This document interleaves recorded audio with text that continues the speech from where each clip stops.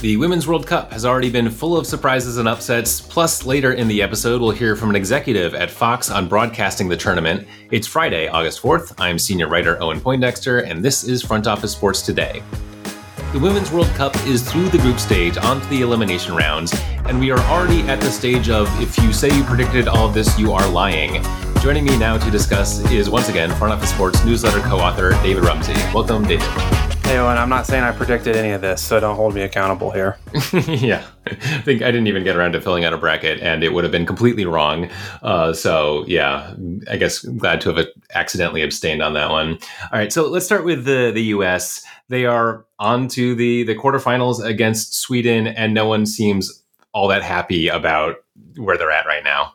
Yeah, it's kind of crazy. They were favored to win every game in the group stage. They only got one win, 2 draws. Their former captain, Carly Lloyd, who is an analyst on Fox now, is criticizing the team, which the players are not happy about. And Carly Lloyd has to walk back some of those comments. Not the start in the group stage that the U.S. women's national team wanted. And it's not the start that Fox wanted for them either.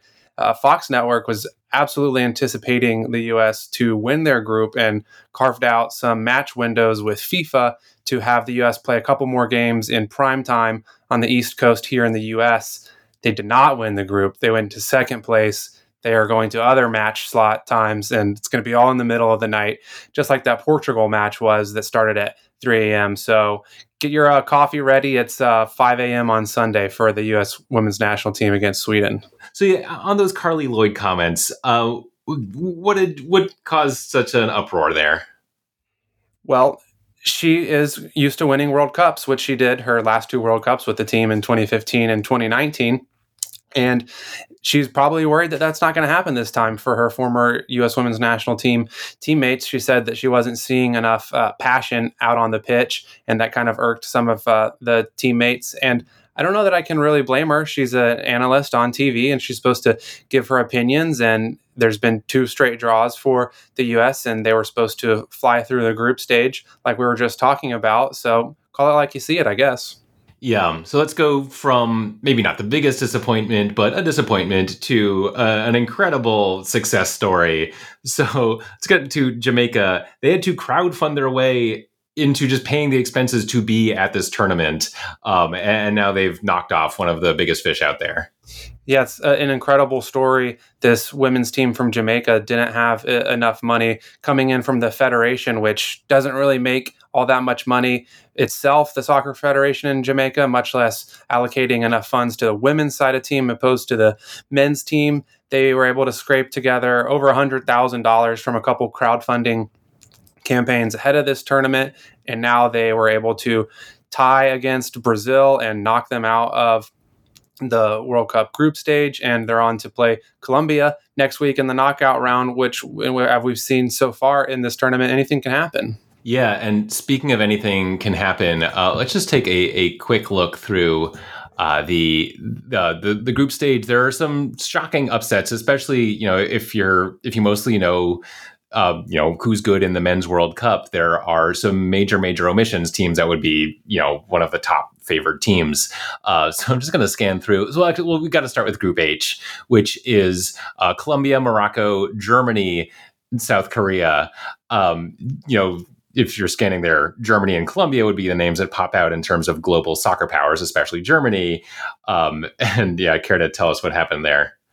It was a crazy turn of events. Germany had the most goals scored in that group, the highest goal differential, but because of the way the points worked out and their loss to Colombia and tie against South Korea, they did not make it out of the group, even though they beat Morocco 6-0. Morocco was the one heading out of the group.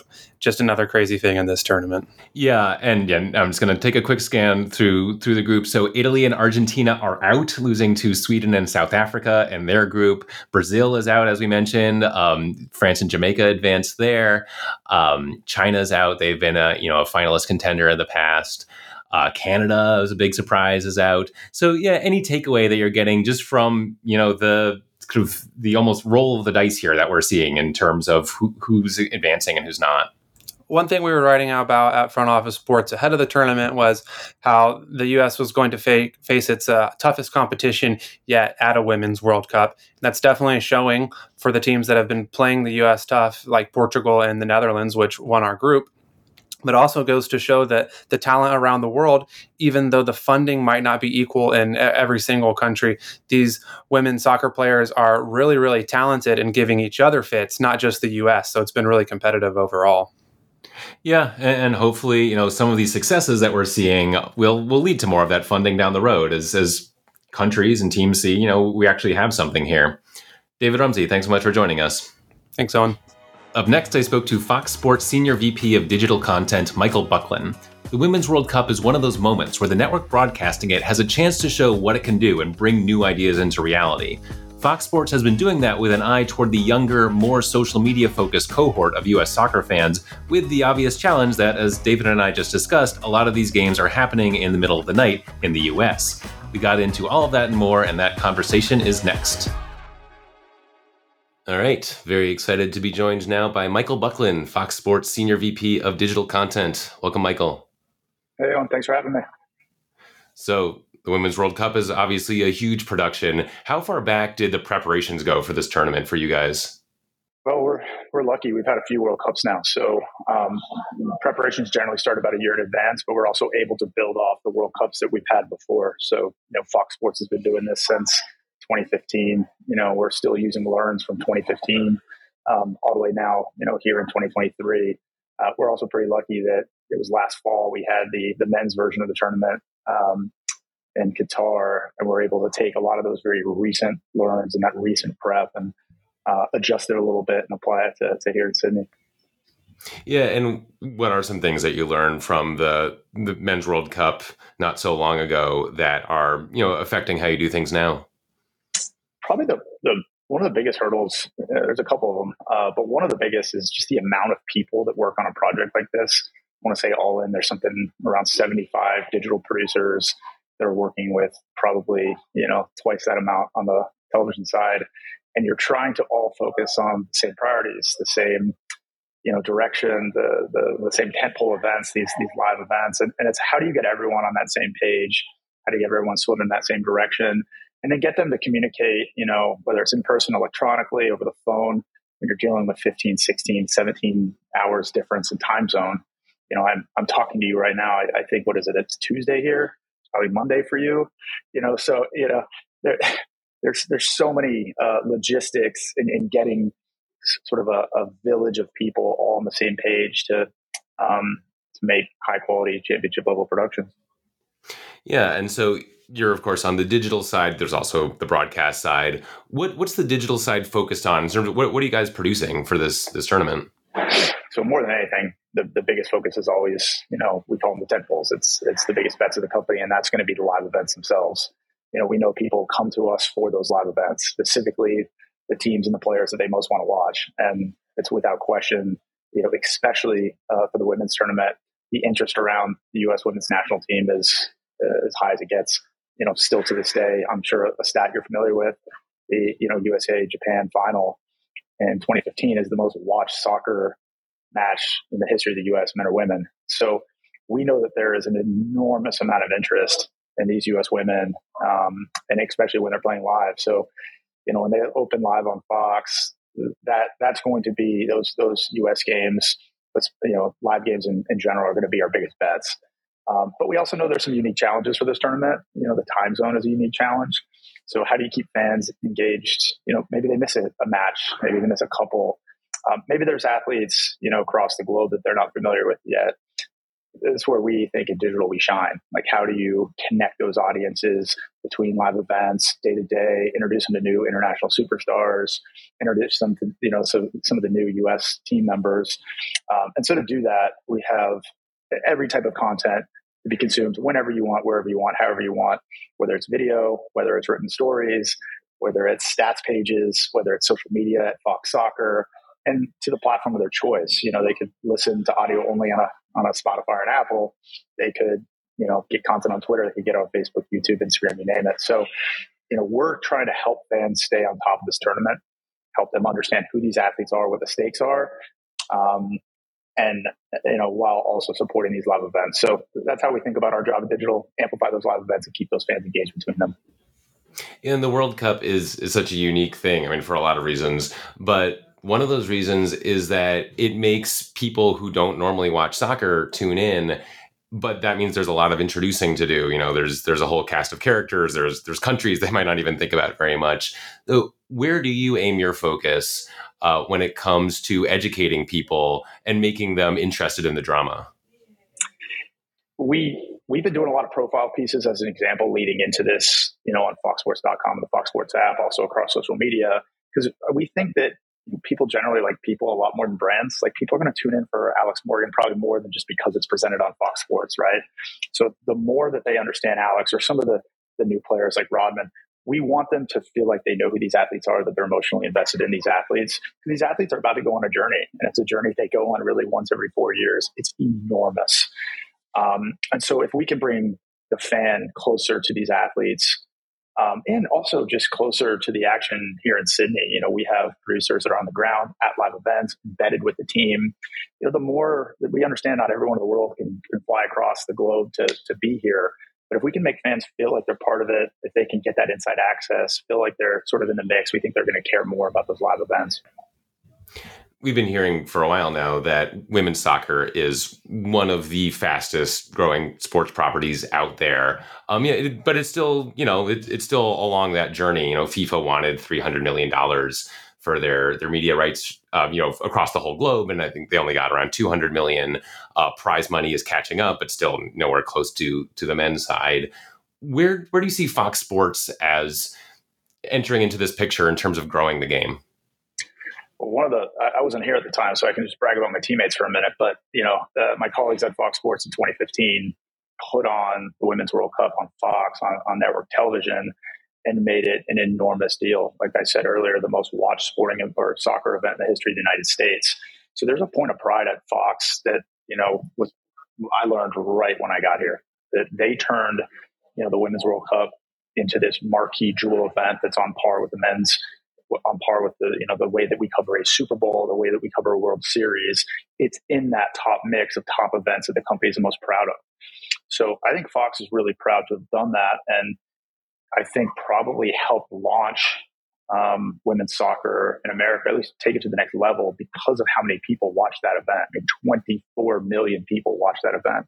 That's an enormous number. And I don't know if we can even comprehend the impact that 24 million people watching had, whether it's on other folks interested in covering soccer, on the youth soccer movement, on the athletes, that to this day are, sitting at the desk, on Fox and on FS1 talking about the game. I mean, the impact was enormous. So I think Fox is really proud of the role they played in that started back in 2015.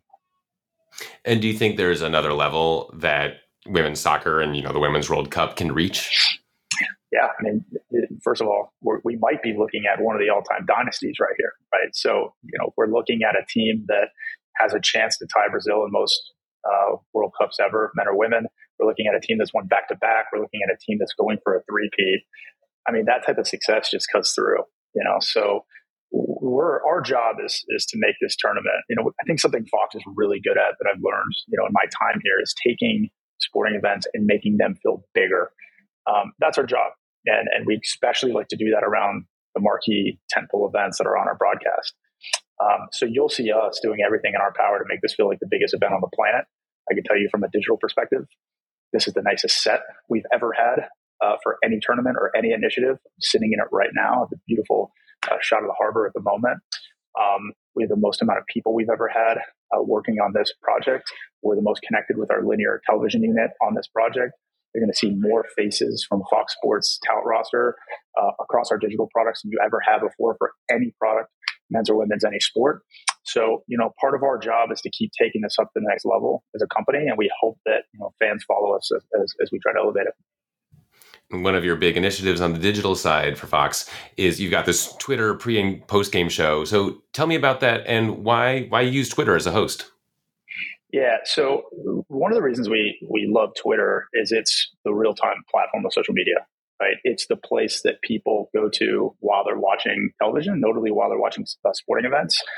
We also happen to know from our folks at Twitter that the World Cup and a World Cup year is the most tweeted about event, period, on the planet.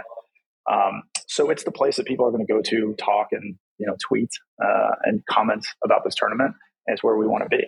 So we debuted this, I believe, 2018 in Moscow for the Men's World Cup, turned around, did it again in 2019 in Paris for the Women's World Cup. And it just, at the time, we were doing something completely new.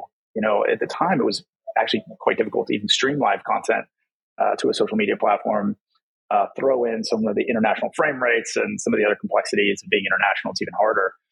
But now, I tell you, it's probably one of the projects that we're most proud of. I think the product that we did live from the Coordination Doha, 20 minutes before and after every single match of the World Cup, I think it's the best thing we've ever done. I feel really comfortable saying that. We had 88 million people watch that. 88 million is a lot of people nominated for a few awards. So we're running a lot of that back. You're going to see every single person that's on the roster here on this product. And we're really proud of it. I hope people check it out because I think it's one of the best things we do. And how do you see social media as something that's probably going to have growing importance in the sports watching experience? Do you see that getting integrated more and more just with sports watching and maybe even having it be all one thing, one screen? Perhaps. I mean, we're using a technology right now called Tagboard that takes social media content and it actually takes it either directly into a live video stream on digital or it takes it live in a broadcast.